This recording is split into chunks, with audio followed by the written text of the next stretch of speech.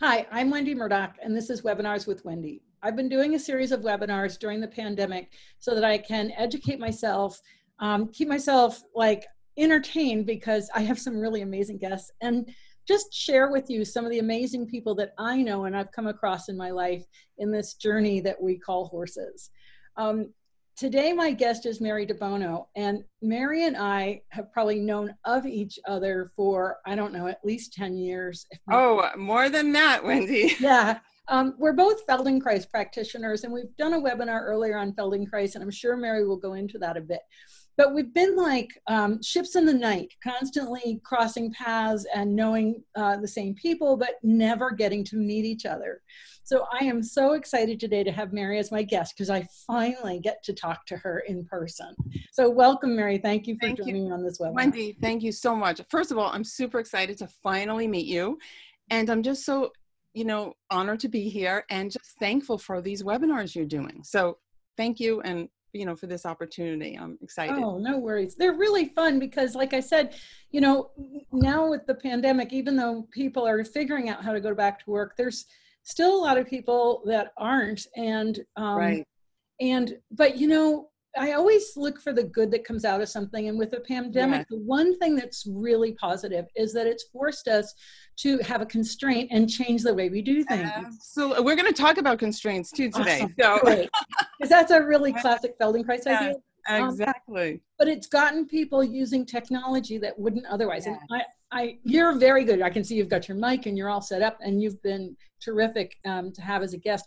But there's a lot of people that I've had on that I had to, they had to get like their granddaughter or somebody to come and figure out their computer, and B, just walk them through the process and have a test Zoom to be able to bring that information. So what I know is that there's so much information out there that is kind of stuck in analog, if you will. It's so valuable that that's really one of my goals here, is to bring that information out to the internet world so that people can access it whenever they want. That's so awesome. And think about that. Think of how you're changing those guests' lives, because now they know how to do it. Now maybe they'll be brave enough to do their own Facebook Live, and again, get that information out to a broader audience. It's so wonderful, Wendy. And actually that is what's happened, because I've had a number of guests and they're like, oh, I know how to do it now. And it's great. So I'm still training and teaching, right? Even if it's Zoom. Yeah. So Mary, tell us, I really don't know your background. I have no idea how you got here. So just tell us how you got to where you are today. So I was one of those typical girls that was just born loving horses, just like out of the womb. I was born in the Bronx. Okay. So it wasn't like country, right? It wasn't like Texas or Virginia or someplace. We're talking the Bronx. But I just had this thing about all animals, but you know how it's like super specific, like you want a horse, and also dog. I was very drawn to dogs and horses particularly. And, I, as a young kid, read everything there was to read about dogs and horses. And I'm not talking about like stories. It's not like there's Black Beauty and all that. I was always in the adult books section, taking down horse books, breeds of horses, conformation, movement. And we did move away from the Bronx. We got a house on Long Island. We got a dog. So I was 7 maybe at that time. And we actually started showing our dog. So then I got really into movement. My dad and I did all this together. I really got into training and movement. I remember reading the book, The Dog in Action, which is all about biomechanics. Oh. And then what I did was I pretended my dog was a horse. So I would lunge my dog. We would do jumper courses. We did everything. He was a great dog, a Norwegian Elkhound named Zeus. Great name. Oh. And so it was always this horse. So I remember, Wendy, as a little kid, I would go to the library. I would take down all the dog books, all the horse books, and all the physical therapy books for people, because they had no physical therapy for horses back then, or dogs. And I would sit there thinking, I'm going to put this together somehow. How old were you? Oh, little, like 10, 11. I mean, isn't it amazing what is already in there? You know what I mean? Like the desire, right? And then luckily I have the dad that I have, and he became a horseman, I think because his daughters, we all loved the horses. And so we, in addition to the dog, we eventually did get our own horse. But actually before that, we took lessons starting when I was quite young at Ann Gribbons's, Ann Gribbons. Oh, yeah. Yeah. Well, we didn't train with her, but with her instructors on Long Island. So we were at her farm. As a matter of fact, my dad's horse that we had for 22 years, the most wonderful horse, was from her sire Bagatelle. So, I'm from Stamford, Connecticut, right? Just across the Sound. Oh, yes. And now, yes. I did know that. Yes. Yeah. Yeah. We were like close at one time. Yeah. Graphically. It's crazy. But, so what's great too about growing up with my dad is my dad's an engineer. Okay. And he's always learning. So he and I would study every book about dogs and horses that there were. And this is something I was thinking about this. This was a really fun game my dad and I had. We would go to horse shows. So this is before we had our own horse. I got my own horse when I was 17. We would go to horse shows. We would watch jumper classes. And we had a game that 3 strides before the fence, as observers, we would whisper to each other how the horse was going to do over that fence. Was he going to touch a hind rail with a hind foot? Was he going to refuse? Would the horse run out? And we got really good because, the movement, everything happens before the fence, right? Right. People think it happens at the fence. Mm-mm. It doesn't. So that was our thing, was we had to call it no later than 3 strides before the fence. We'd park at a certain fence. Right. And that from a really young age, Wendy, taught me to really observe, to really tune in. And my dad, as much as an engineer he is, he also has an intuitive side. So we were tapping into like both of that. I think he doesn't like talk about the intuition, but it's there big time. I'd be curious what Myers-Briggs is. Oh, I don't know what mine is even. People have guessed. I've never done that, and he hasn't done that, I don't believe either. But yeah, now he's closing in on 96 now. Oh, wow. Still living by himself on horse property and doing all wonderful things out there, chainsawing trees and on Long Island. Yeah. Awesome. Yeah. He's really awesome. But so growing up with him helped train my eye and my heart, if you will, like to start to, I don't want to say communicate in the fact that get in that information of what the horse was going to do. So I was always drawn to this. So I actually started doing hands-on work with horses before I even knew about Feldenkrais. Oh, wow. And I was very drawn to working, and we're going to, what I'd love to share with people today is a lot of stuff with the ribs and the sternum. For some reason, that's always been a big draw for me. And I remember in my Feldenkrais training, which I took in the early 90s, I thought, oh, they do this with people. This is what I've been doing with horses for, all these years, right? So that's my background, is that's why Feldenkrais was such a natural for me, because it was like, oh, it's all about, observing movement, sensing movement. It's all stuff that my dad and I have been doing since I was a little kid. Oh, that is so amazing. And so amazing to have a dad that's so supportive and, yes. Really cool, because I find, and I'm sure you do too, that the hardest thing for people is to learn to observe.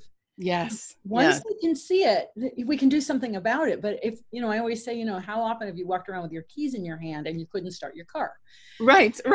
Or your phone, you're on your phone. Have you ever done that one? Oh, I've had WhatsApp meetings video, and then I keep looking for my phone and I'm staring at it, right? Right. Yeah. I'm glad I'm not the only one. No. But that's the thing, is until we observe it, it doesn't exist. And so it's so many people, can't see what's happening with their horse because they haven't been trained. And it is a skill. It's absolutely a skill. It requires training and honing, and anybody can do it.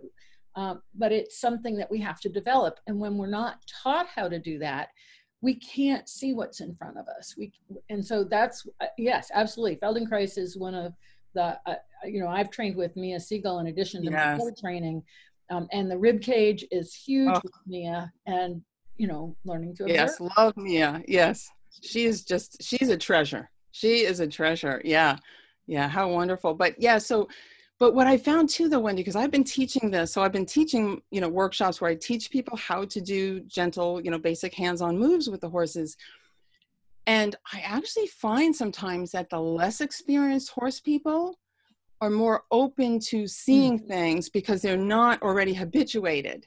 Right. So they don't have a thing that I'm supposed to, So I always tell people, what's your first impression when you see the horse walk? Just go with that, and then we can fine tune it, So yeah, for sure. So yeah. All right. So you spent this time with your dad and you sat there and watched horses at horse shows.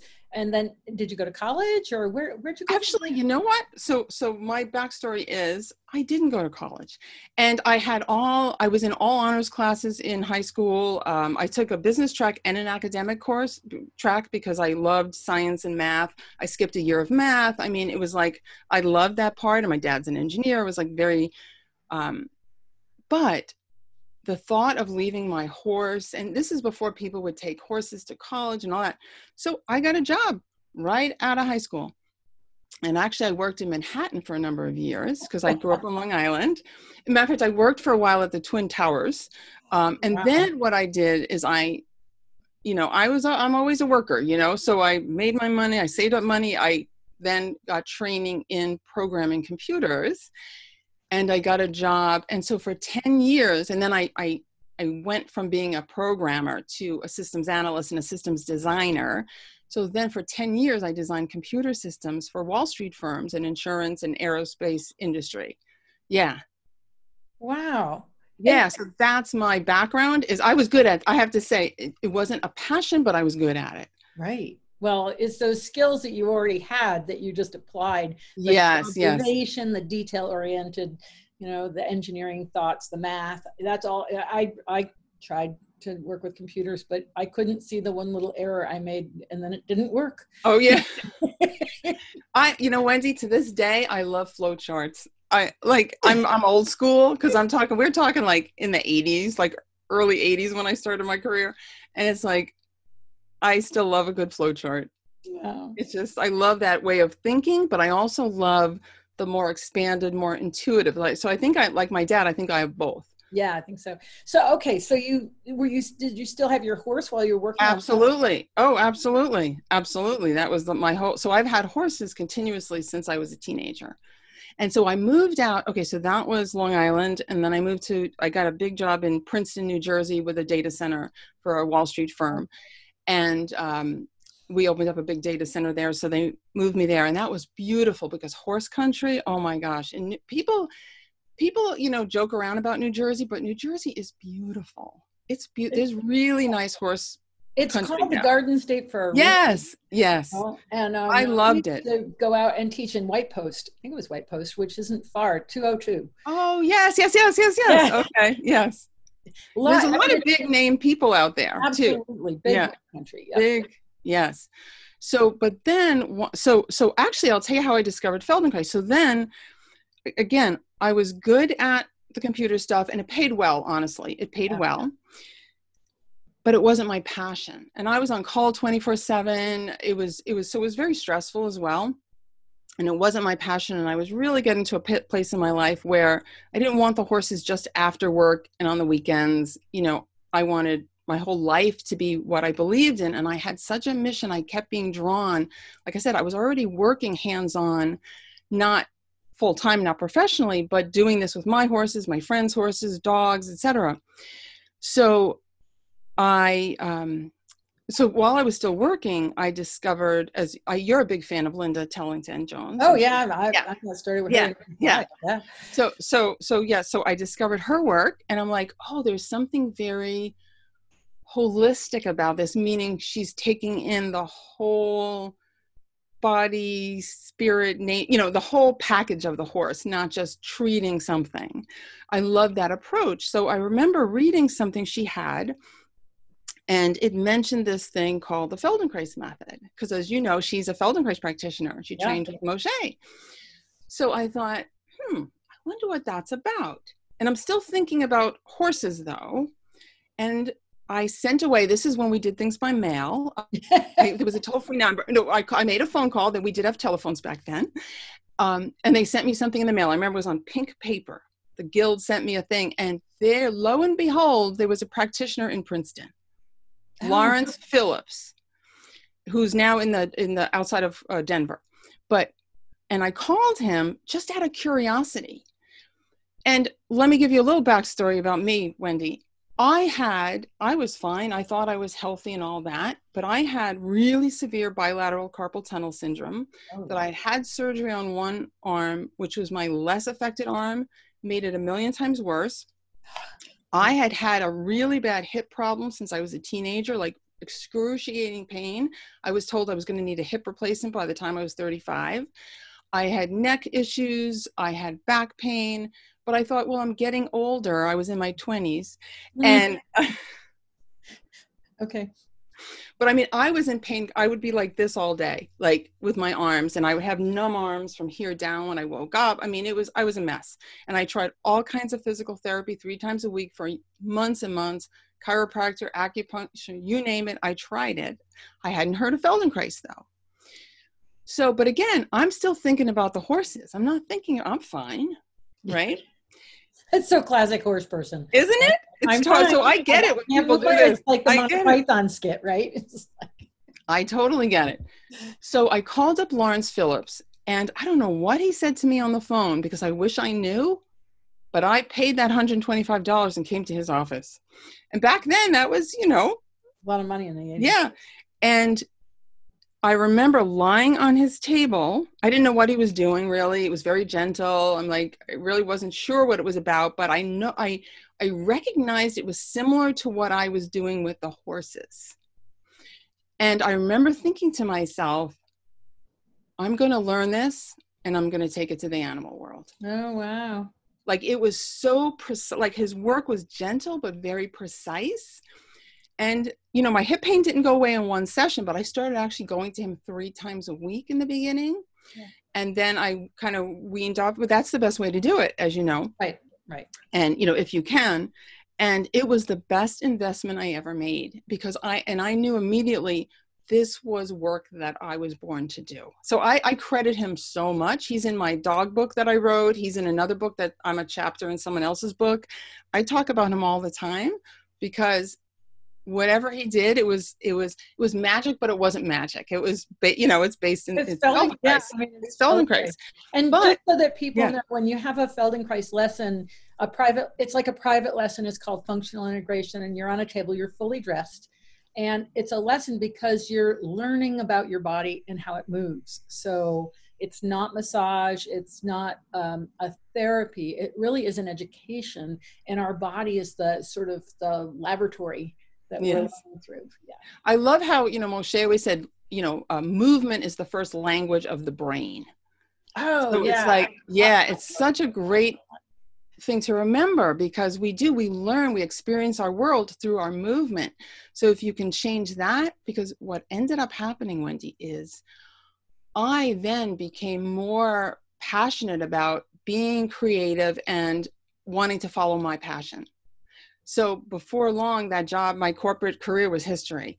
And I had my horse on a trailer and we moved 3,000 miles because I wanted to train with Mark Reese, who was fortunately passed away. Yeah. He was one of my trainers.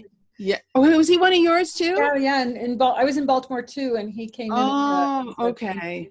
Because he was wonderful. Yeah, good friends with Mark and Carol Kress. Yes. Well, Carol Kress then was his wife. With, David, yes. David and Mark. Yes.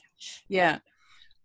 So Mark Reese was a wonderful trainer, like amazing trainer. And I knew I wanted to train with him. So I quit my corporate career. My Appaloosa and I went 3,000 miles it was a real sacrifice, but we moved to San Diego. Oh, it's a real sacrifice.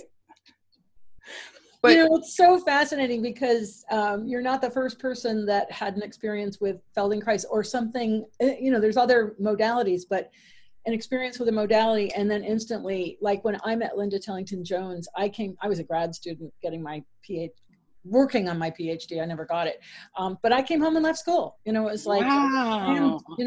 Done. Yes. Yeah.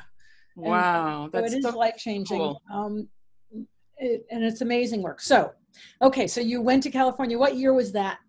92. 92. Okay. So I you had already started- started doing the work professionally before then when I lived in New Jersey. Right. And then I was able to get, I got accepted into the program and moved out at the end of 92. Yeah. You've been in California now for 28 years. Yeah, I was going to say almost 30 yeah. years. Wow. Yeah, it's getting there. Strange to think of the 90s as 30 years ago. I know. Isn't that hard? I know. I still think of the 90s as just yesterday. I know. Yeah. For many of us, it was just yesterday. It's kind of weird. Yeah, for sure. Yeah. And so you've studied the Feldenkrais method, and I know that since then you've been really bringing the work to horse people and dog people. And just tell us a little bit about that, and then we can go into the slide presentation. So what was really great about being so immersed in the training, in the Feldenkrais training, was I was already working professionally with the horses and with the dogs, right? So every time we would learn something in class, right, in our Feldenkrais class, I would have my little notebook, and I would immediately, as just say Mark is teaching something, there's a person on the table and he's demonstrating, to do this with their arm or whatever. I would think, okay, now a horse is standing on all fours. They're not going to lie on the table. Okay, how would I translate that? How would I get that same result, that same idea, with a horse who has a different relationship to gravity, standing up? So I immediately was taking everything I learned and translating it to horses. And then I would translate it to dogs, who you generally can have them laying down. And then I would think, okay, from a rider point of view, how would that help a rider? So I had like these different things I was doing. I wasn't just absorbing it from the point of view of a person lying on a table. Mm-hmm. That person became a horse, became a dog, became an equestrian on a horse. So that's how I did it. And then because I was working as well as going to class, I had a great opportunity to practice everything. Right. So all my clients got the benefit of everything I would learn. So my own animals, of course, too. But it was really a great opportunity. And that's why, because I'll be honest, Wendy, a lot of Feldies will tell me, I love horses, I love dogs, whatever, but I have no idea how to translate the work. Mm-hmm.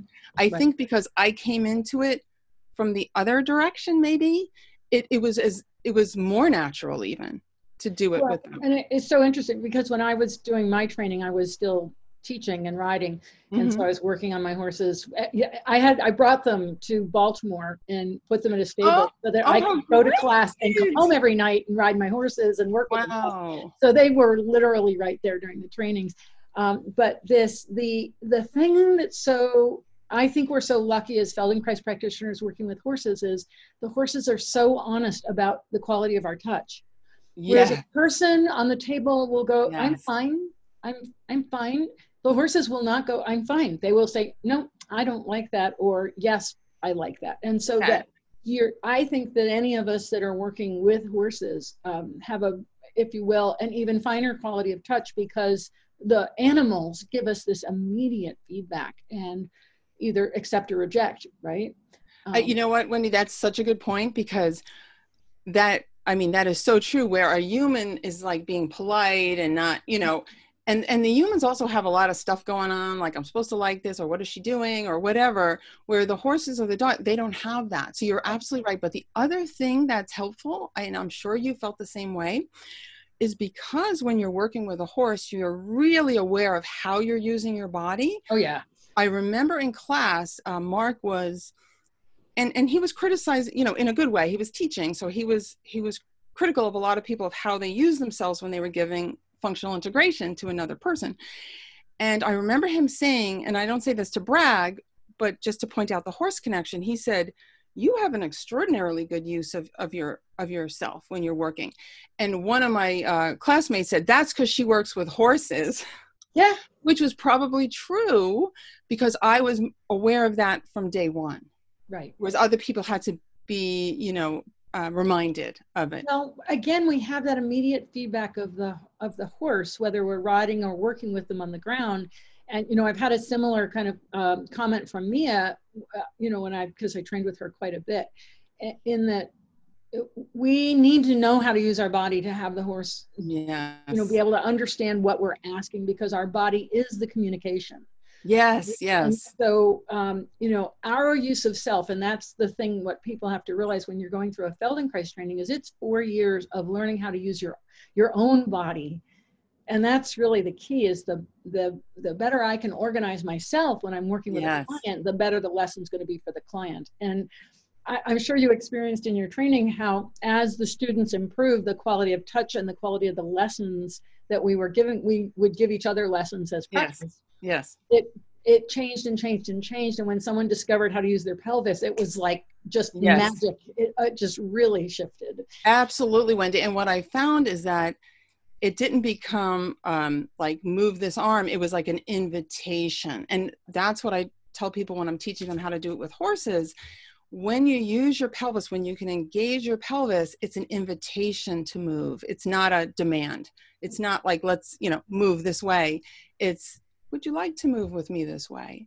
It's so different. Yes, so and it's different. so obvious Absolutely. to the horses what the request Yes. Yes. That's beautiful what you said, that our bodies are the, now I can't remember exactly how you said it, but okay, it's recorded. oh yeah, there you go. We can just go back. But that was really beautiful. And that's something for people to remember, because all the time, not even just if we're doing hands-on work, but when we're riding and when we're leading our horse, you know, all of that. Right. And as horse people, in a lot of ways, we do have that. It's like a little bonus that we already are a little bit aware of that more than the regular folks. Yeah. Yeah. Yeah, for sure. Yeah. No, I always think of myself as super lucky to be a Feldenkrais practitioner that works with riders and horses. Yes.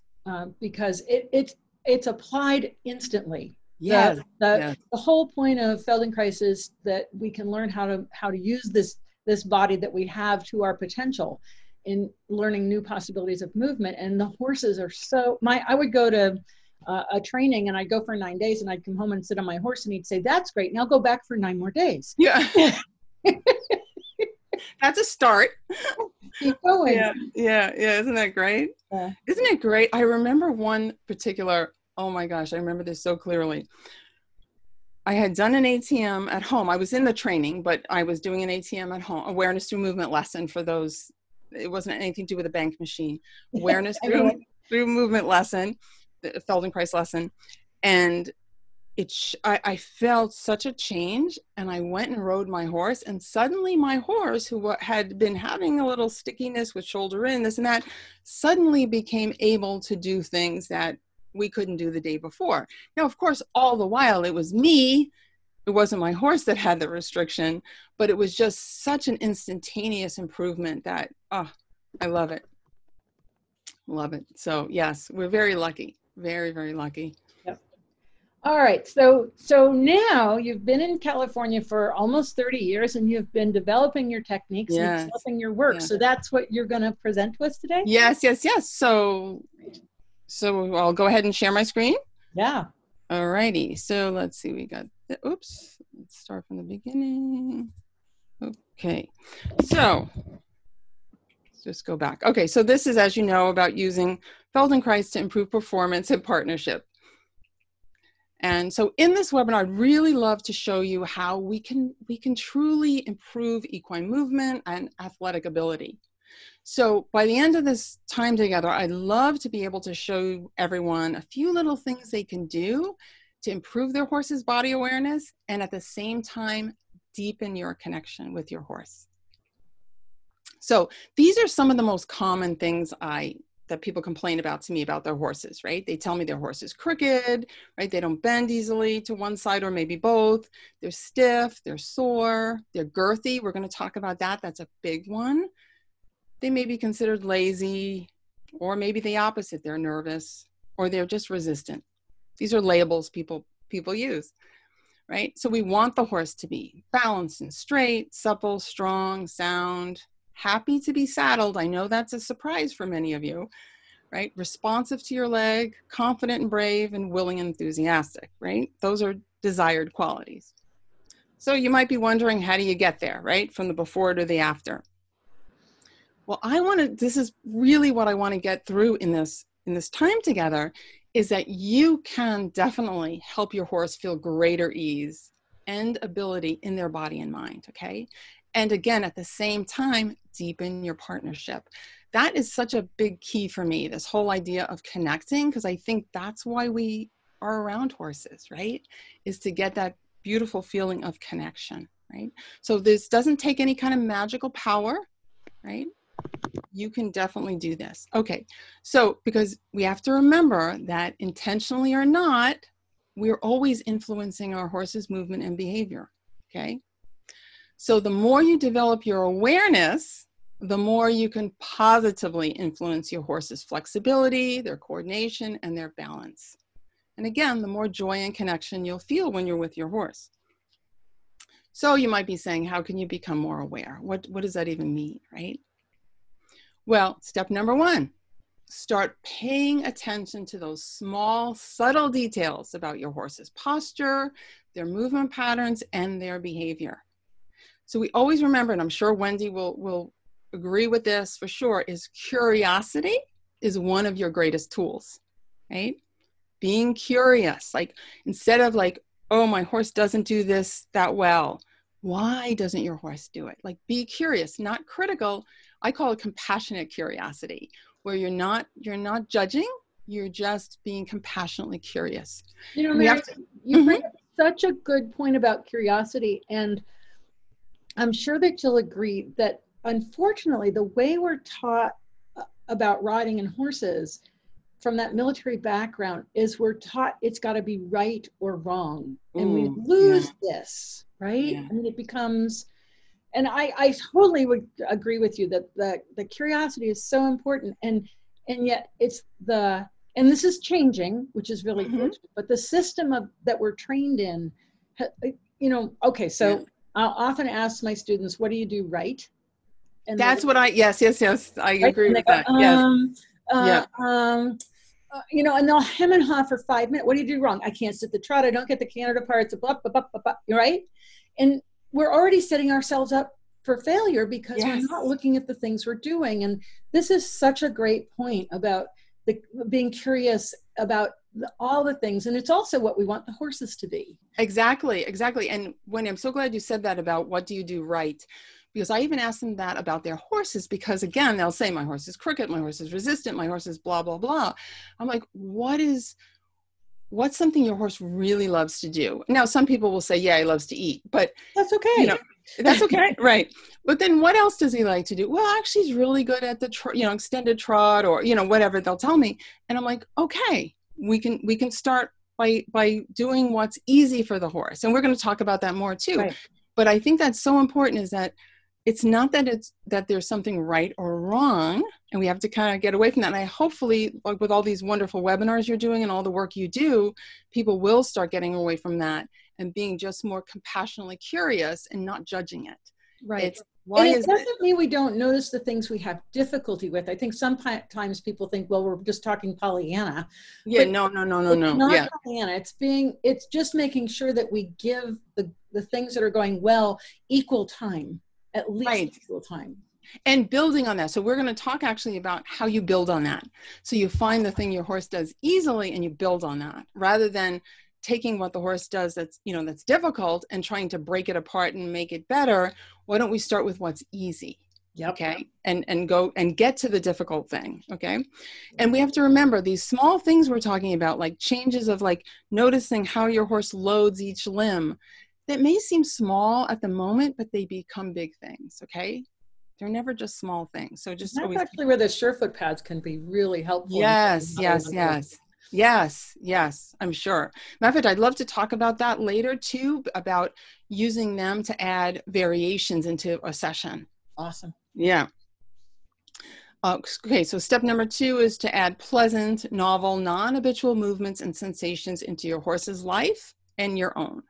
Okay, very Feldenkrais thing, because the non-habitual sensations and movements are what get the attention of the nervous system and help you start interrupting the horse's habitual way of doing things and your own, which is great because when you work with horses, you get the benefit of it, as you know, Wendy. So it's pretty cool.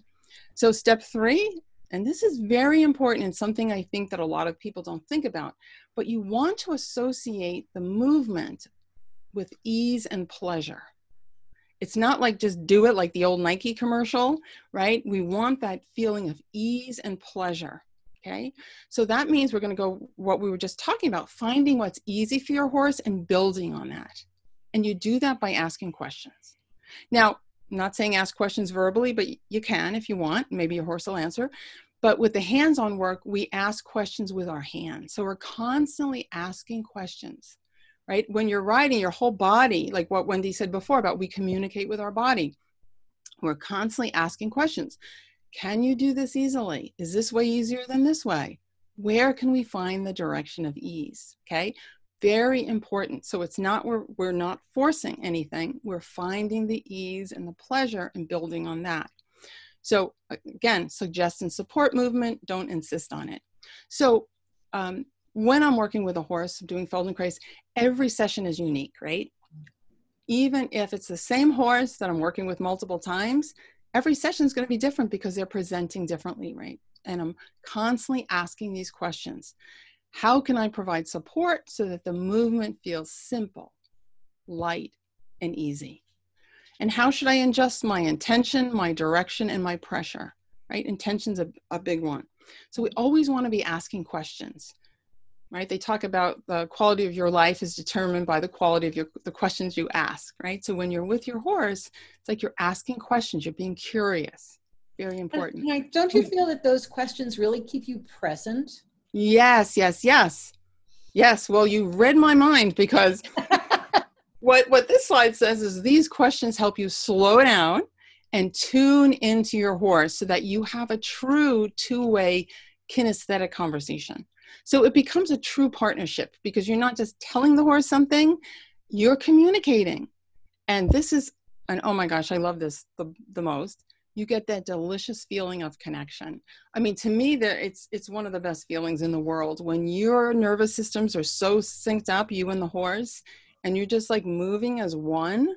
And I'm talking about even on the ground, not even in the saddle. It's such a delicious feeling because I think that's something that the brain wants to recreate, that feeling of ease and of connection. Okay. So and I'm probably going to prime you here again, but the lack of expectation. Yes, yes, so, I love that. You know, when we're goal oriented or we think we should be fixing something, that so gets in the way of really being the horse. Wendy, thank you for saying that because you get that a lot actually, and you probably have discovered this with maybe some students as well, is they assume there's an expectation, a goal or something has to be right or wrong, where it's not that way. And the other thing is, when I said like each session is unique, there is no playbook, there's no recipe. Right. Now, when I teach this, because I do teach this work to people, is I give them different moves to do with the horses. And then as they get more experience and they build up their ability to sense with their hands, right, then they can be a little more off the cuff. But they do get a good foundation first. But once you know it, there is no recipe. There's no recipe. You just go by what the horse needs at that moment. Okay. So yeah, so people often ask me like, how do you make a session? Like, I can't tell you how many times, Wendy, I've gotten this question lately. Like they say, how do you even create a session for a horse? So what I generally do is I take a function, and I'm going to use the two most common ones because I get these questions a lot, is my horse is resistant to bending on one side, or my horse doesn't want to round her back, right? Collect, engage the hind end, all that. So I take a function and I break it down into little pieces, okay? Then I help the horse improve each little piece so that it's easy, healthy, and pleasurable for the horse. And what do I mean by healthy? Healthy is that efficient movement where the distribution of effort, this is a big thing in the Feldenkrais world, the distribution of effort is appropriate so that no one place is getting all the stress and strain, because that's what leads to damage, right? That leads to injuries, unsoundness, etc. And it doesn't even feel good to the horse, okay? So it's really, really important. So we take each piece, we make it good, and then we, piece by piece, build it back up into a functional movement again, okay? It's really very basic. You know, you chunk it down and you kind of chunk it back up, right? And, you know, Mary, if we can go back to the previous slide for a moment, sure. I just want to make a point that there are so many horse people that think I want to do the best for my horse, and I'm going to give him the best tack and the best, right? But they don't take care of themselves. Yes, And yes, then yes. they're not really healthy to help their horse. This is why, Wendy, it's like, to me, we have to work with the rider. It's like, it's very difficult to, it became finally that I don't just work with the horses, because right. I can't. I got into the Feldenkrais work, actually, because okay, because you were helping the horses, and then you couldn't. Yeah, you know, until I helped the people, I couldn't. I could change one horse, but if I changed one rider, I changed every horse they had. That is so beautiful. Yes, yes, yes. And so, sorry, but you know, there's so many barn owners and stuff, and they'll sacrifice themselves. They'll work themselves endless hours. It's not sustainable, and yet they're saying that they're there to help the horses. But if they're not following this same rule of easy, healthy, pleasurable, and obviously easy means finding more efficient ways to do things. Right. It doesn't mean laying on the couch. You know what I mean? It's not. Yeah. You're you know, Moshe was a martial artist. I mean, he was. Yeah. Right. But it's a feeling of ease. It's a feeling of ease. Right. But that's the thing, is so many people think, well, I'll do all this stuff for my horse, but I'll sacrifice myself. But in the end, they're not helping their horse, because they still are interacting with that horse. And if I can give you a quick example of that, Wendy, there's a woman who I adore.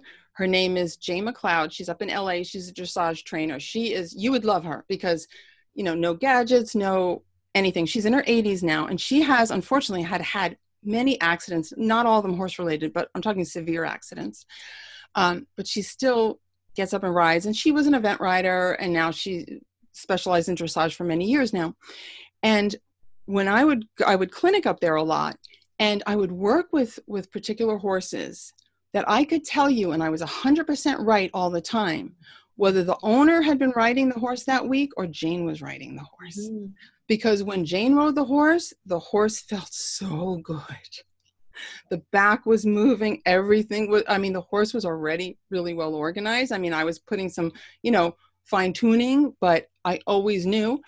And a lot of times when there were particular owners that were riding the horses, like, I could feel it in the horse. I could feel it because they weren't using themselves. So to your point, it can be that obvious that I could put my hands on a horse and say, all right, Jane, you know, the owner's been out of town for a week. I can feel it in the horse, right? So, yeah, so it's very important. So don't think you're saving, you know, doing your horse a favor if you neglect yourself. Exactly. That's the point. Yeah, that's the point. Well, yeah. And I hope everyone gets that. If anything, I would say it's probably more important that they take care of themselves, because the horse will always benefit. And like you said, then many horses actually will benefit. So for sure. Yeah. We have a comment here from Sarah that says, I agree, riders need to work on themselves, but this seems like it should apply not only to the physical, but also mental, emotional, like you were mentioning, having a lack of expectation, being present rather than having an agenda that drives everything. Yes, absolutely. Well, and I absolutely agree with that, which is another reason why I became an NLP practitioner as well as a Feldenkrais practitioner. Yeah. So because, and Feldenkrais helps with the mind too, but NLP has some really specific techniques that help with your mental habits as well. And I find it really effective. Yeah. Someone else is commenting that this is an important point, but the same applies to nutrition. I totally agree.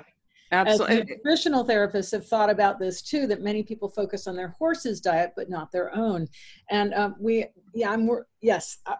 Oh, okay. When you'll laugh at this, I see, oh my goodness. So, you know, I'm also in the dog world, and there's, I've been feeding my dogs raw for before it was cool to feed raw, because I happen to know a woman named Kimothy Schultz back in the day before she was famous.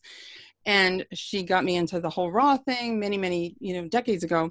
And it's so funny how so many people would go out and buy the organic best dog food, you know, the best of the best of the best for their dogs.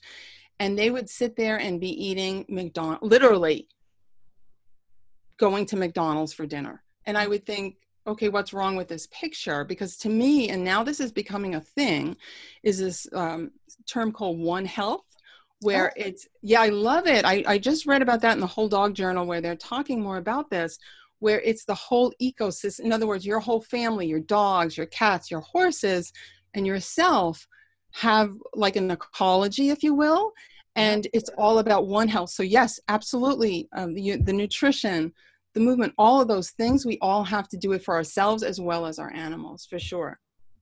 Cool. Yeah. Okay. So then we talk about, we build it back up into a movement. And along the way, what we do is we use the supportive contact. We use very gentle, non-habitual movements to stimulate learning, because it's what Wendy said earlier. Feldenkrais method is not a therapy. It's actually like, it's an educational system, if you will. So we use novel sensations to get the attention of the nervous system, and we use variations to help the horse integrate the learning. This is where your Surefoot really comes into play. Now, you know a practitioner named Leah Astrup. Oh, she's great. Yep. She is beyond great. And you're going to see her in a second. Oh, cool. She is, we've been working together for about 10 years, and she does a lot with Surefoot. And it's so wonderful to really bring that in, to give the horse other sensations, because that's what helps the horse integrate and keep the learning. You know, it just brings more to the table. So, okay, so here we talked earlier about constraints, right? So we use creative constraints that encourage the horse to discover new ways to move and feel. So this is just a little video clip of Leah and I working together, using constraints to help a horse move more freely through his back. Now I want to just set up the situation here. This was a horse that when I started the session, this is just a little brief at the end of the session, what we did. But the whole session, you know, in the beginning of the session, he was very restricted through his back and his rib cage. And his owner had her complaint, if you will, was that, you know, he doesn't round his back easily. He doesn't engage his hind end. You know, he was missing that piece. Very lovely, lovely horse, and a very lovely rider as well, very educated and all that. But you'll see what Leah and I do to set up the environment for the horse so he can figure out what to do. Okay, so let's go ahead and do that. So this is a great way to help a horse connect. That's Leah's hand on the horse's pelvis there. Start out by just very gently, just giving a little movement through the sternum for him to feel the movement in his back. Leah, why don't we start from the beginning? So we're just going to see. He's going to move for a second. So we're just going to let him organize. Now watch this. I don't know if you can see that. Oh yeah, you can see it going all the way through. Yeah. So pay attention. I hope everyone can see that, because my hand is really light on his sternum, because he's now, after having a whole session, he's so well organized that the tiniest amount of pressure, it goes right into him rounding his lower back. Okay. So and you'll see how it gets better as we go along. And this was a horse that couldn't move his back when we started. And watch that. His whole rib cage changes. Yep. And his whole balance just there. He shifts his entire balance. Yes, yeah. So watch what Leah does now. Across his ischial tuberosities to like contain the movement. Okay. So she has her arm across the horse's pelvis. So she's basically creating a constraint with the yes. Right. She's stopping the movement from going all the way through. Yes. Right? Something else has to happen. You might move a little bit. Okay. I know you've been very patient with us. Interesting little. And you'll see how it develops even more if you look closely. And the whole neck just let go. Yes. So now she's not, now she lightened her touch. I asked her to. You see that? See that now? Wow. Yeah. And you'll see right behind the shoulder blades that the withers have changed. Leah's going to initiate it, and I'm going to actually. Well, and there's increased relaxation as well. Yes. Yes, we kind of noticed that. Yeah. But isn't that, yeah. So we're going to do just a couple more variations. Well, and the thing for people to realize why this is so important is that if the horse moves his legs, then he's not going to be changing his body. Oh, wow, that was amazing. Yeah, see that? Did you see that? See, and I get so excited about it. Right, so the horse needs to know how to lift. Yeah, look at that. Look at that. Really see awesome. what he's doing? Yeah. So now we're there. Look at that. Look at that. Look at the difference in that horse. It's so much easier. Yeah, now he can do that. Yeah. Now So, he can do that. Okay.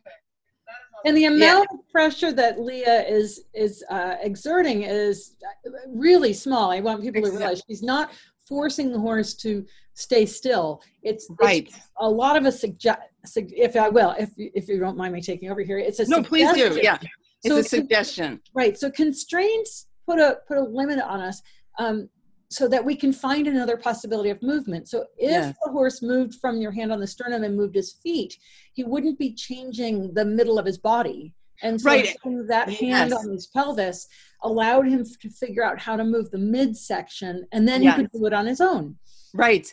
And yes, because then when she took her hand away, he's doing it. But also, even if he would have stayed where he was without moving his feet, the constraint on the pelvis doesn't allow the mechanical energy, if you will, to go out the pelvis. Right. She just, by very gently having her arm there, she created that constraint. So now it had to go somewhere else. Right. So even if your horse is not, and by the way, this just to be clear, this wasn't meant as like, okay, go home and do this now with your own horses. I'm using so is Leah, very particular ways of connecting with the horse here. What we can say is these are two trained professionals on a closed track. Do not try this at home. Yes. Now, if you happen to live in Michigan, where Leah is from, look her up. She's awesome, but and she can help you learn how to do that. So, okay. Because it would be really, really easy to apply too much pressure or to, again, be so focused on the goal that you miss the process. And as you said, this is at the end of the session with this horse, so that he's been prepared for this in context, as opposed to just going for the goal. Absolutely. I had a bad experience a number of years ago where I had written an article for a magazine, and I was describing my ischium wave, where you put very gentle pressure through the ischium, through the horse, and I described the whole thing. And somebody who had she was a publisher, she put something online. She created her own video that was horrendous, where she was using all this force and basically pushing the horse, and it was really awful. And she had a completely she was misunderstanding the nature of the work. So, and I find that a lot, people use way too much pressure with horses. So when in doubt, I tell people, do a tenth of what you're doing. Right. Usually. And usually then you're on. Because we tend to think of them as a large animal, and therefore needing more exertion from us. Right. And really, and this is true in the riding too, that, it just, if you haven't sweated in your lesson, if you hadn't worked really, I lost a job once because my lesson was not sweaty enough for the, if you will, they didn't work hard enough. They didn't understand. Yeah. Right. And it was like, okay, fine. But the thing is, the whole purpose is to educate the horse so that he can figure out how to use his body. And in the rider's position is to ask and allow the horse to be our movement. Right. Yes. That's so beautiful how you say that, Wendy. That is it. Yes.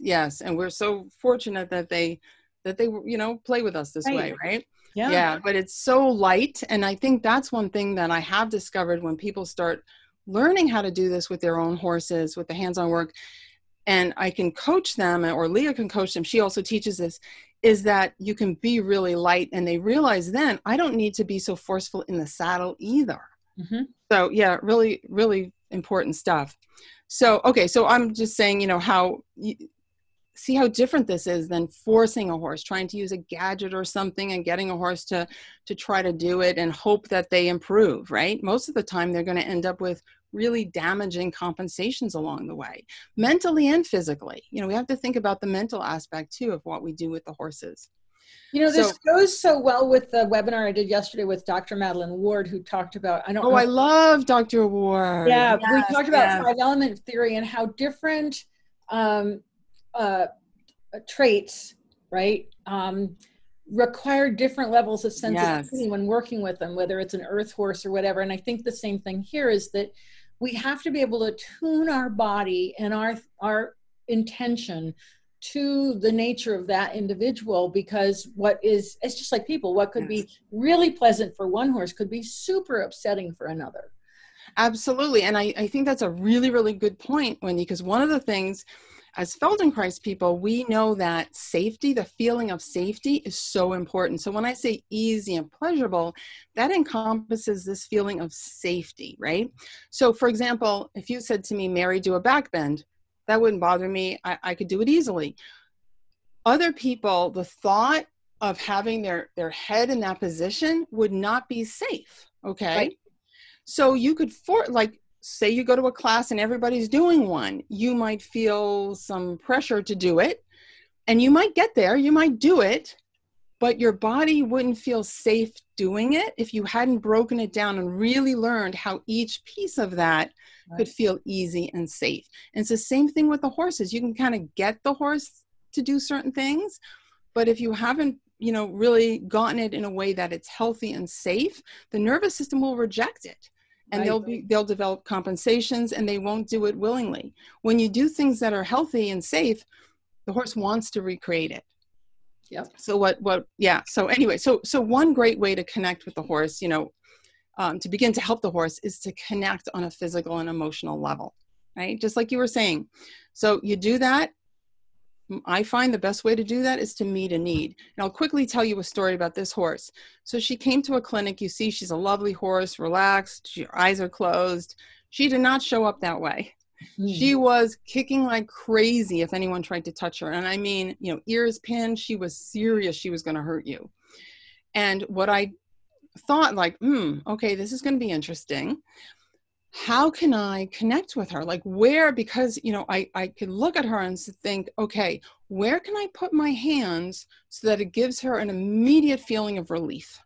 Immediate. Where can I relieve some of the effort that she's doing? And I was able to do that. And all of a sudden she melted and she became a sweetheart, and people could work with her, but I had to make that connection first. And I was very careful. I don't want to get kicked. So I'm not saying go do this with every horse that's kicking, but I had to find that open door where I knew I could give her an immediate sensation that was going to feel like relief to her. That's really, really important. And I was meeting a need that she had. So that's how I made that connection. Okay, so here's another video, I think, because I don't know how much time you want to take looking at video, Wendy. That's fine. But we can certainly get started if I need to kind of rush through. It's like 4 minutes. But this is, I think, is a really good point. Here was a mare, lovely, lovely horse, lovely rider, very educated, skilled, but she was stiff, especially on the left side, wasn't bending, wouldn't yield to the leg, all those things. She ended up, and you'll see what happens in this, and this is just a brief part of a session, but I set it up so that the horse would learn that bending felt good and she would do it on her own. So this clip doesn't have sound. There's no audio. So I can just kind of talk through what I'm doing. What I'm doing there is I have one hand, you can see on the lower rib cage. My right arm is over the horse so that I'm moving her right side of her rib cage. She's licking and chewing. I'm finding her unique ways of moving her ribs, okay, of her whole rib cage, her sternum, everything, right? I'm finding that path of least resistance. And when I do that, it feels good to her because it means that the effort she was using with her muscles gets a chance to release, to let go. So suddenly now my hands are doing the work. And I'm going to say not just my hands. You'll see, and it'll become more obvious later, I'm actually using my rib cage to work with the horse. I do this a lot. So when I say it's a hands-on method, it's different parts of your body. It's a body. It's back to your point about we use our whole body, right, to communicate. Yeah, and because they're so, like a Feldenkrais lesson for a person, you can pretty much get from head to foot. Yes. But being so long, having a second pair of trained hands is super helpful in many cases. Yes. Very so, important. So the thing that you're bringing up, and this is such a classic Feldenkrais tenet, is instead of insisting right away to go somewhere else, you figure out what is this individual doing in their movement? Where are they going? What are they doing to take over the work so that the nervous system can calm down? Absolutely. That is the key thing. Yes, that was beautifully said. And you'll start to see the relief in the mare's expression. So see my notes here, you know, as I added more support from my own ribs, right? So now she can start to associate pleasure and relaxed readiness with my contact. So what I was getting at for her was not only to be able to do the movement, but to be able to do it in relation to, say, the rider's leg, because then this could transfer then when the rider gets in the saddle. So it's like, how does she get a sense of ease and pleasure from the ask, if you will, from the suggestion? And it's again, what you're doing is you're gradually coming in and following what she's able to do, not insisting that she do more than she can. And I think that this is so hard for people to understand, in that, you know, we're so busy trying to make it change. And this is my experience with physical therapy. I went for a very long time to a physical therapist to solve my vertigo that I had for years. And, you know, they were just, it was not helpful because they weren't actually showing my body how to do it. But 3 sessions with my trainer in 2 days, and it was 90% gone. Wow. Because, because wow. It was asking and following instead of saying, this is how you're going to be better. Yes. And I think this is so important. And, you know, the other thing I want to say, Mary, while we're watching this video, is that, you know, Sharon Wilsey's horse speak so fits in with what you're doing, because you're constantly reading the horses, whether you know it or not. And that's the problem is most of us that are good at this don't realize it. We're reading the horse's expression. And follow that. And that's where her work is such a good, that's wonderful. Yes, I've heard. Yeah. And so there's a question that somebody's brought up. It's that she said, what was it? This person has trouble with her mare because she, you know, there isn't a place, like she can't touch her on the sternum and she can't touch her on the chest. She tries to bite and she won't let her ride her anymore. And so they were asking about your hand on the chest, but in my opinion, is that you've got to find somewhere else. Yes. Is something the horse and actually, so can I get to that in 1 second? Because what I want to point out, this is going to end in a second. Watch the horse bend around me. Do you see that?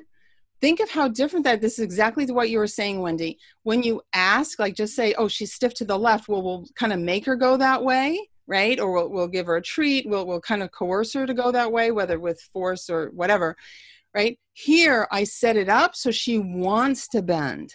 Can you do me a favor and just go to the very beginning of the video and then to that point so that they can see the before and after?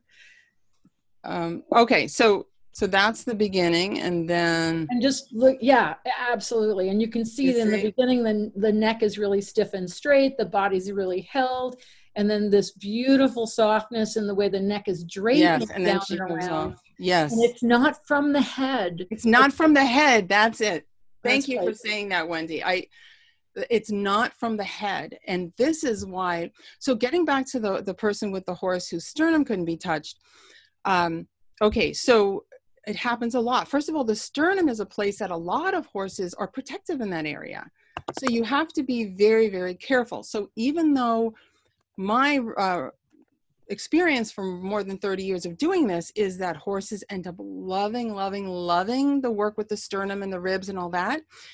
Some horses in the beginning don't like it. It's too threatening or they're too tight, whatever. They're also, and you may have experienced this with humans, Wendy, when the little, you know, the connection of the costal cartilage to the sternum, if it hasn't moved in a while, it can be quite sore. So when people ribs first are so funny. Yes. So you do have to be careful. But what I would say is just what Wendy said. There's other open doors on the horse. So you can affect the sternum by doing things on the side of the rib cage, for example, that will start to get that moving, right? I don't know where this person ribs, so I know exactly what you're talking about. Oh, okay. Yeah. But then also the horse might be open to having something between your hand. I wouldn't go to the sternum at this point with that particular horse. Right. But I'll tell you a quick story. I was working with a horse, a Morgan, beautiful Morgan. He had a chronic suspensory ligament injury. There are a lot of those, and I've worked with a lot of them. And what I noticed was, like a lot of them, I really wanted to work with his ribs and sternum because I knew it would help resolve the problem. Yeah. It's incredible how it does, and I can explain why. But this horse was not letting me go near his sternum or his ribs. Not happening. Not happening. So what I always do is I think, okay, what can I put between my hand and the horse? Because a lot of times that'll work. Even a towel or a piece of fleece or whatever can work, or stroke them with a whip or whatever can help bring that awareness. But there was a lunge line lying on the ground, and I thought, all right, let me see what I can do with this. So I asked the owner, what do you think? And she's like, oh, he'll be fine with it. And I made sure he was fine, that he would be okay with it. And I wrapped it around his barrel. And it was magic. He was like, this is the best day of my life. He just went from, don't touch my ribs, you can't go near my sternum or anything, to this feels so good. And what was so super was I could use it in very particular ways. Now I wrapped it around him. I'll show you a picture later. I had access to his entire rib cage that way, if I move it. And I can influence his sternum, everything, his weight, his limb loading, all this cool stuff. And he had no objection to it whatsoever. And then I actually could sneak my fingers in and start giving him that and being, even more specific with my hands. But from that horse led me, and this was many years ago, to develop what I call my rib rope, where I started playing with different ropes and different things. And I do it with humans as well. So it works with animals, it works with humans, but it's a really powerful way of, for example, freeing the neck. Freeing people. A gal just told me the other day, she goes, Mary, I did my rib rope and my hip problem went away. So it's such an important piece, but that is one thing that you'll see information about it later. But if that gal wants to try doing something like that with her horse first, would be better than going and touching the sternum, unless she has help from somebody who's really skilled in this. Well, and I just want to ask that when you had that lunge line, when you said wrapped around, it was still open to you, right? You had the two ends of it. So yes. Oh, I wasn't tied. Thank you. It wasn't tied. That's different. Some people think, well, if they rope the horse, no, right? Yeah. So I just want to clarify that. But the other thank you. I didn't. I have to think about all the disciplines. Thank you. But the other thing is, you can be at a distance, so you can still come to the horse's face and not be leading, and at the same time offer something that may feel good. Yes, and as a matter of fact, with the ropes, it's really cool because you saw the video I did with Leah. If I don't have Leah, because I don't get to have Leah unless I'm in Michigan, unfortunately, I will use ropes. In other words, so I can put some awareness on the pelvis. I'll have a rope open, not tied or anything, but wrapped around the pelvis, for example, around the ischial tuberosities, and I'm holding that with one hand and then working with the horse's sternum or chest or something with the other. And sometimes I'll have two ropes, one on the front, one on the back, or just one in my hand, or I do all different combinations depending on the situation. But that's another way. To have someone skilled like Leah, of course, is great. Yeah. But if you're lacking that, there are other things. But you're right, the ropes allow you some distance as well. So, and obviously the pressure is it's not about pressure, it's about contact. Right. Yes. So it's bringing that awareness and just that little bit of an idea of a constraint. Okay. So someone's asking, is it similar to the body wraps that the T-Touch people use? Okay, so good question. I think the body wraps, are excellent.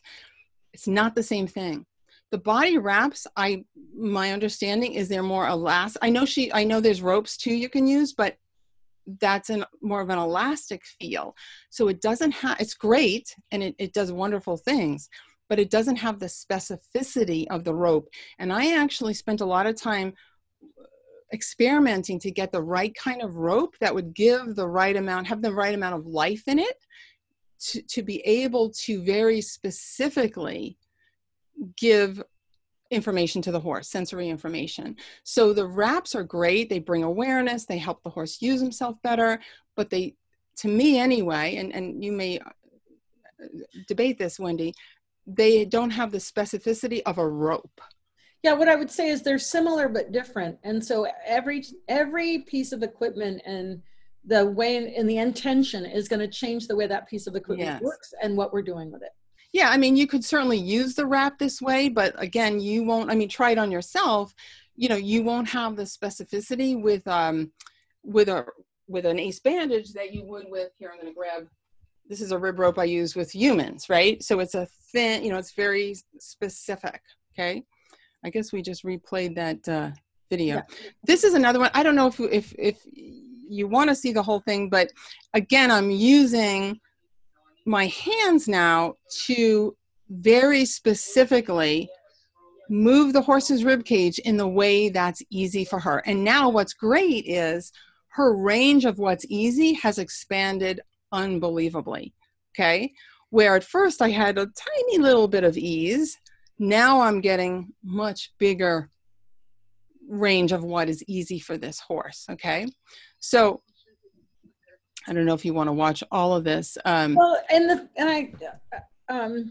is it fair to say that like the rib rope and what you're doing there with your hands is a bit more specific, and you're maintaining that connection long enough for this horse to start actually becoming aware of where you are specifically showing her? In other words, what part of her body you're actually having a conversation with. And so, you know, it's so interesting to see you walk off with her, because it's so important that some of these things translate to movement. That's exactly what I'll say right now, that it's so important to bring it into movement. It's one thing to do it when the horse is just standing around in the grooming area, right? But to actually bring it into something functional. Now look at our rib cage now. Yeah. Can you see that? Yeah. And so, you know, one of the questions that I can imagine someone might ask is, how does what you're doing differ from the Masterson method? I don't know the Masterson method. Oh, okay. I've heard of it, of course, and I've heard wonderful things about it. Right. I don't know it though. I haven't studied it. Have you studied it? Do you? I haven't actually. I've had guests on that talk about Masterson. Oh, okay. So I think if I will, one of the differences for me with the Feldenkrais work is that we're taking the horses into movement. Okay. And I don't know enough about Masterson, but it seems to me that a lot of it is done standing as opposed to taking it into movement. And I need to have my Becky come back and talk to us more about the Masterson method, because I'm curious. Yeah, I've always heard good things about it. So yeah. And so I would say there are similarities and differences. Oh, okay. Yeah. Yeah. I don't feel like I'm educated enough to say what's different about it. Okay. So let's see. So this is just a quickie where I'm showing how, again, same mare, same session, that you see me working with the ribs, but then I have my other hand on her pelvis. So now we're bringing more of her into the movement, right? So we're creating that functional movement. We've broken it down. Now we're building it back up. And you see here, I actually bring her pelvis to the side as I very specifically move those ribs. And I say specifically for her, what she needs. And again, her range of what's easy and available has grown substantially. And then I bring, and so, okay, so this, and I'm just going to talk, people can watch, but I'll talk. I see so many people do things improperly. They mean well. They'll do something like a back lift where they press hard on the horse, you know, at the chest to get the back to come up, right? You've seen that, I'm sure, Wendy. And sometimes people do that in a very poor way. And I mean, it's a way that the horse doesn't feel safe. They may do it because it gets a reflex to happen, but it's not a functional, safe movement perhaps for that horse. Depends how you do it. So look at the difference now between how in the Feldenkrais work, we set up the whole environment so the horse now can soften her back. And you see I have one hand underneath, one hand on top. And now I'm going to take it into, look what she does with her leg, because this is all related to her issue with her left hind leg. All that work, you know, with her rib cage is affecting the leg. So you'll see how I start to bring it into softening the back and then walking off with her like that. So she feels it, and look at her yawning and all that. So if you take a horse that there's no preparation and you just ask them to do this, I've seen people use hoof picks and different things to get the horse to raise their back. That can actually have very detrimental effects on the horse. And their nervous system could be saying, we don't like that. That actually doesn't feel safe to us. It doesn't feel good. I don't want to do that again. Whereas something like this, we're always working within this ease and pleasure. So the brain wants to recreate it. And then eventually this is done with tack on, with the rider up, all of those things. So not only in movement, but with the added pieces of tack and rider, etc. But yeah, in a second here, I'm going to be walking off with her like this, and see how soft her back is.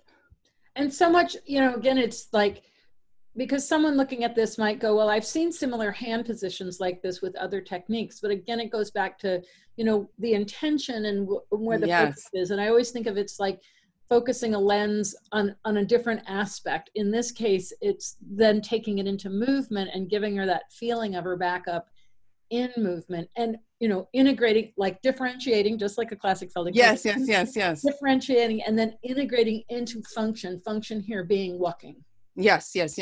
And eventually this would lead to, like I said, actually tacking her up and being ridden. And that's why I love working with the horses and Wendy knows this already, but other people may not. Moshe Feldenkrais, the man who originated the Feldenkrais method, he originally worked with people in their undergarments. And what he discovered was they would put their habits back on when they put their street clothes back on. And he's like, that's not good. So he started working with people fully clothed, which is what we do. And that's how I, you know, with the horses, I generally work with them untacked at first, but then add the pieces of tack. Because you can add a bridle, just say no saddle or anything, you can add a bridle and the movement through the horse's back will completely change. Yep. I've had that many times. The horse will just completely stop moving through the back, the rib cage will stiffen, even without picking up the rein. And I do all things where I integrate that into the session so that they can feel, oh, I can be free and I could move while I have tack on. Really cool. Because, you know, I the way I refer to it is, what do you like when you visit your mother, and what do you like when you visit your friends? Oh, okay. Okay. And having, you know, if you're in the barn and somebody comes to give you a massage and it feels wonderful, and then you know, put your tack on and you go in the arena where whatever had occurred, and suddenly you're a different person. Or the habits come up associated with that. So that's what we're, you know, as with Feldenkrais, we're always thinking about what habitual patterns are they bringing to the table. And so they will have horses will have habits about how they're, you know, how they feel when they have their tack on, when their riders on, when they're in the arena as opposed to the trail. Oh, I've had some wonderful students, Wendy, and I'm sure you have too.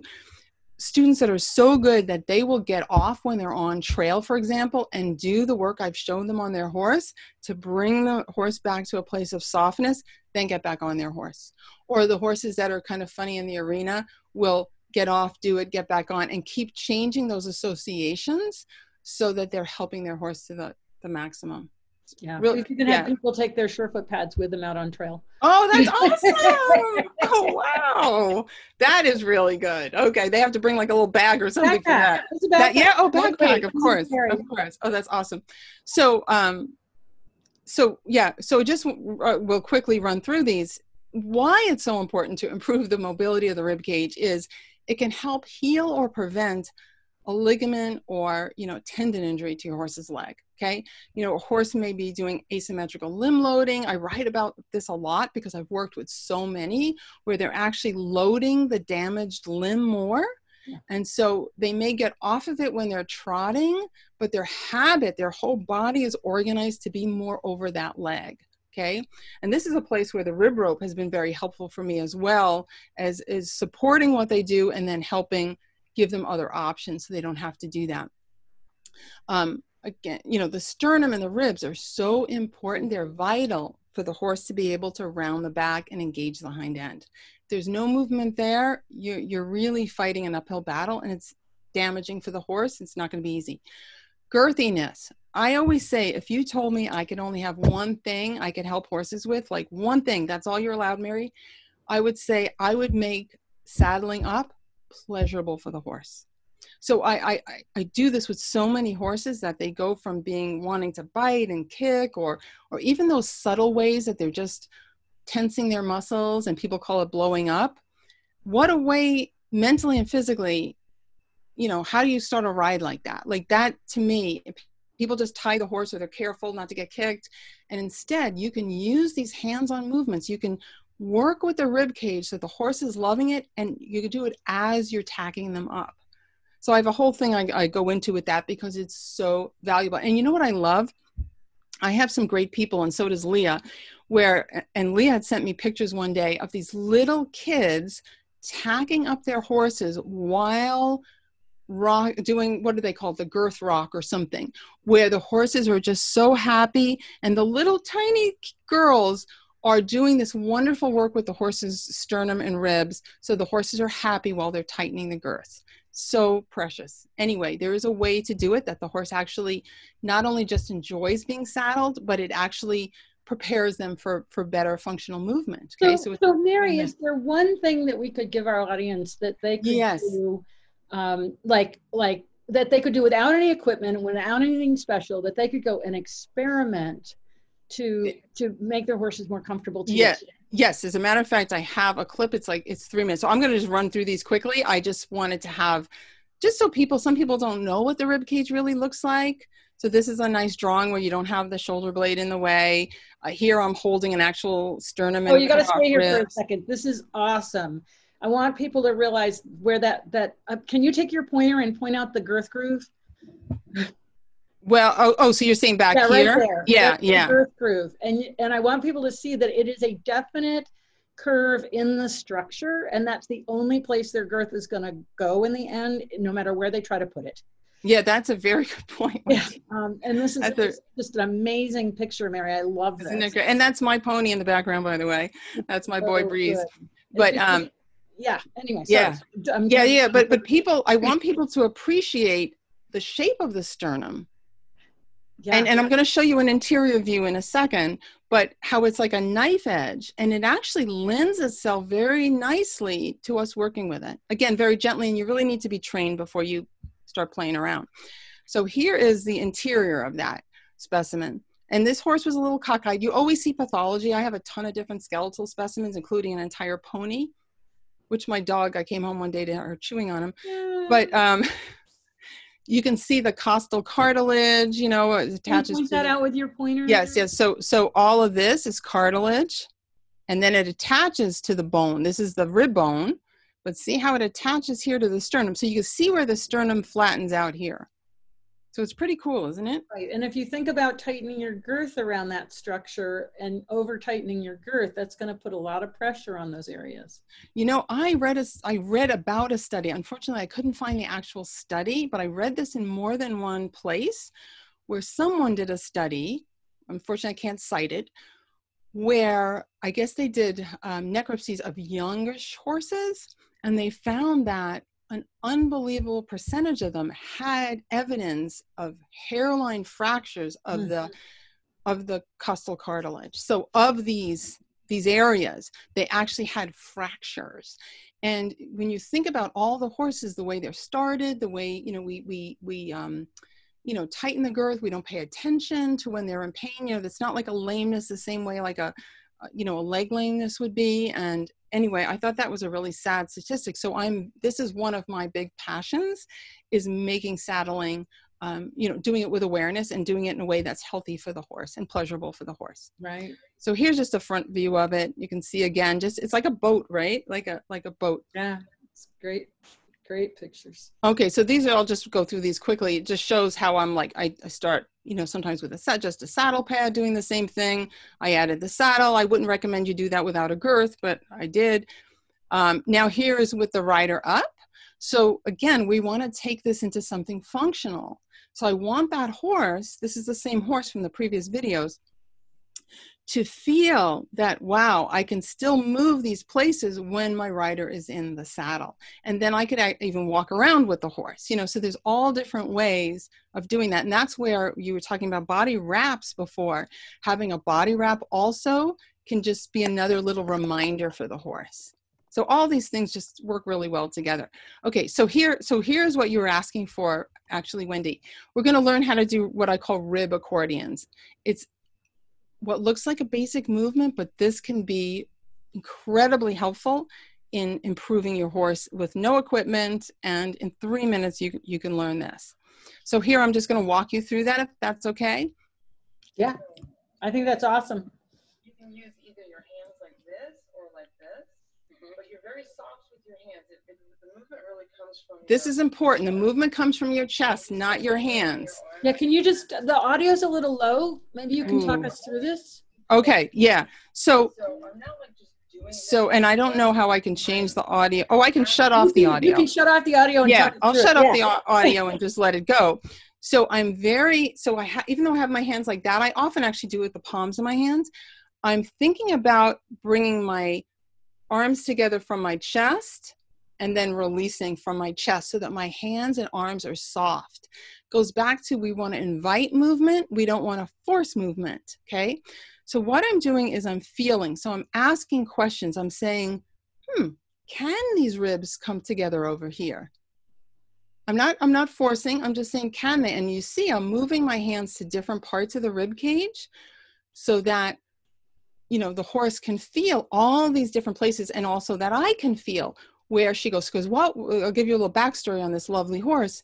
She was having some issues when she was turning, I believe, especially to the right, that her back would really tense up.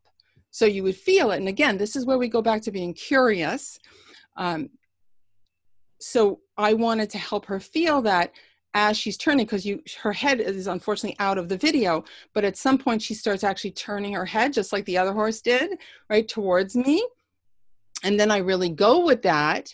And I actually help her associate now, when you turn your head, if you can keep your back soft and bring your ribs together here, it's going to be an easier movement. Okay, so you're just gently bringing the ribs together, and now I start taking them apart a little bit. But the crucial thing, and on the next slide, I have the questions you ask, is you're always asking for, is this easy? Is this easy? How can I make this a little easier? So, and you move to different places on each side, and it's always a question. It's a very simple movement, but it can be really transformational to the horse, and you can really play with it. For example, I can then ask her handler to turn her head the other way, and I could do two things. I could do it almost like a little challenge in Feldenkrais, where we do the counterintuitive thing, where I bring the ribs together even though her head's going away, right? Give her a little challenge. It makes it then easier. Or I can do the symmetrical movement. But basically what you're doing, I call it accordions, rib accordions, because it's like an accordion, right? They come together and they go apart. But and so, Mary, is it fair to say that, you know, because it's so hard to judge from watching a video, but that you're not going to the maximum that this horse can do? You're actually absolutely, yes, just going again, what's easier, because so many people think, well, if I go all the way as far as they can go, it's going to get better. But that doesn't necessarily work out, because now the nervous system experiences the limit as opposed to exactly. That's exactly what, thank you so much for saying it. That's exactly what I was going to say. Now you're having the nervous system feel the limitation. Like, this is my maximum. Oops. You know, you don't want that. You always want to stay within the range of comfort. And the thing is, we have to remember in this work, what sets it apart, I think, from so many other modalities is you're really working with the idea of how the horse initiates movement. So for example, with the bending, with these ribs coming together, I don't need to know the limit, right? That's not helpful to me. That's not where you change movement. You change movement when you initiate it, right? You don't change it at the other end. Does that make sense? Yeah. So you want to stay small. So thank you for saying that, Wendy. That's really, really helpful. Well, and we could even practice this on ourselves, couldn't we? Absolutely. Absolutely. Yes, yes, yes. Going, wait a second, I can do rib accordion. Absolutely. Yes. So bring your own ribs, and you'll find, I will bet, 9.5 out of 10 of you will find that one side will be easier to bring the ribs together than the other. So if you really tune in, and you may find it's really different on different places on the rib cage, of course, and also due to our anatomy, right? There's different levels of, different degrees of movement in different places, of course. But you'll find, okay, maybe it's easy there, maybe it's even easier here, or whatever. But yes, do it with yourself. It's all of this stuff. Oh, someone's asking, is your focus on the ribs or the intercostals, or both? Okay, good question. So when I work, so I would say it's really both, but I'm connecting with the horse's skeleton. And even when I directly work with soft tissue, if I'm doing things where I'm actually working just with soft tissue, I'm always doing it in relation to the skeleton.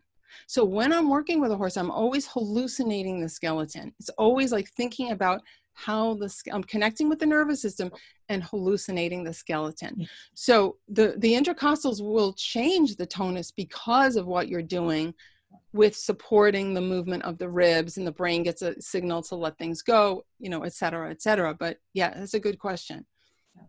Yeah. So, so you definitely want to just do light, easy movements, but all of the work I teach, I have people basically do awareness through movement, and then even hands-on on themselves, so they feel it and then work with each other as partners before they do it with a horse, because it's much lighter, just like Wendy said earlier, much lighter than you expect. You might think you have to use a lot of pressure. You won't feel that much if you use a lot of pressure. You'll just feel force. You'll feel effort, and your horse will just feel force. Mm-hmm. So you want to be very, very light. Okay. Okay. So does that give us something we can play with there? Yeah, no, I think that's great, because I always like to, if it's possible for the guests to have something that they can go out and experience a little bit of, because I think then it really brings it home. Absolutely. And you'll have the replay up so they can come back and absolutely. watch that as well. Okay. Yep. Surefoot Equine YouTube channel. In fact, somebody was just asking, and they all go up on the YouTube channel. Awesome. So let me just go. Okay. So these are just some questions that they can look at, when they do it. How can you do the rib accordions to learn more about your horse, right? Can you slow down and really listen to your horse when you do it? Can the movements be easy and light? Can you keep your hands soft? Think about your breathing. Many of us hold our breath when we're learning something new. So notice how your horse is breathing. Can you imagine that your horse's breath is filling up the expanded parts of the rib cage? So if you're bringing the ribs together on one side, think of the other side really filling up with the air, with their breath, right? And start asking, is it easier on one side? Is it different places easier? Again, we want to come back to asking good quality questions and ask yourself, what have I learned about my horse by doing this? And what have I learned about myself? Because it also tells us a lot about ourselves, even our habits of thinking, right? Am I doing it right? Oh, this is stupid, or whatever habits we bring to it. So, okay. So this is just a picture of that rib rope I was talking about. And if anyone wants to get more information, I have a little video where I talk you through the rib rope. There's nothing to buy. I don't sell these. You can use your horse's lead rope. You can use your dog's leash maybe, or belt, whatever. It's to do with yourself. You can go to marydebono.com/Wendy, and I'll get you set up with that. And I'm just putting it in the chat so people have it. Okay, awesome. Cool. Yeah, so they can have that. And if they have, if the audio is bad on the rib accordion thing, I can send them an actual link if they email me, if they want that as well. That's fine too. If they want to hear it a little bit better, I'm happy to do that. And where can they email you? So it's, I'll show you the next slide. So Mary@marydebono.com is my direct email. We make it easy, Wendy. You're Wendy at Wendy Murdoch, and I'm Mary at Mary DeBono. Yeah. Yeah, I know. It's so funny when I go to non-horsey places and they ask for my email address and I give it to them. They look at me funny. Have your own domain? I'm like, yeah. Doesn't everyone? Everyone should, really. So, so this has been so fun, Wendy. I can't thank you enough. I'm just. Oh, this has been great. And it's just, it's so nice to talk to a fellow Feldenkrais person, because I'm like, yeah, I say this to my students, but it's so nice to have someone else, because we use different words and different inflections. Yes. Same message. And I think that, the Feldenkrais work has influenced my life so profoundly that I don't even realize all the places that I implement it. Because it's more than just a technique. It's also a way, if you will, a bit of a philosophy, because we ask. Oh, absolutely. Yeah. And so it's just a pleasure, because I knew that we were well aligned, just from all the things that, from. Yes. And it's so fun because you added so much to that. Like, I loved all the things you jumped, because you just, yeah. Oh, I jump right in and interrupt everybody. Yeah. But no, I love it, because it's like, yes, like it's so wonderful. I mean, yeah. So really the Feldenkrais method has totally transformed my life. So yeah. I want to share it with everybody. Yeah. That's how I feel. And then somebody in the chat just asked about, where is it? It was in the chat about your dog course, so they can find information. So, yes. So I have a dog book called If you unshare your screen, we can see it. Oh, right. Okay. Unshare my screen. Okay, stop share. We can, yep. Okay, there you go. Got it. So I have a book called Grow Young with Your Dog. Oh, how cool. Yeah, and you know what this is for you.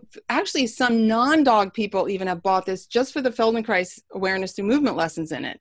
So you get, there's a lot of stories and about how Feldenkrais works, but there's also, and there's 12 moves you learn with your dog, but there's also 10 awareness through movement lessons, and you get audios of them for free with the book.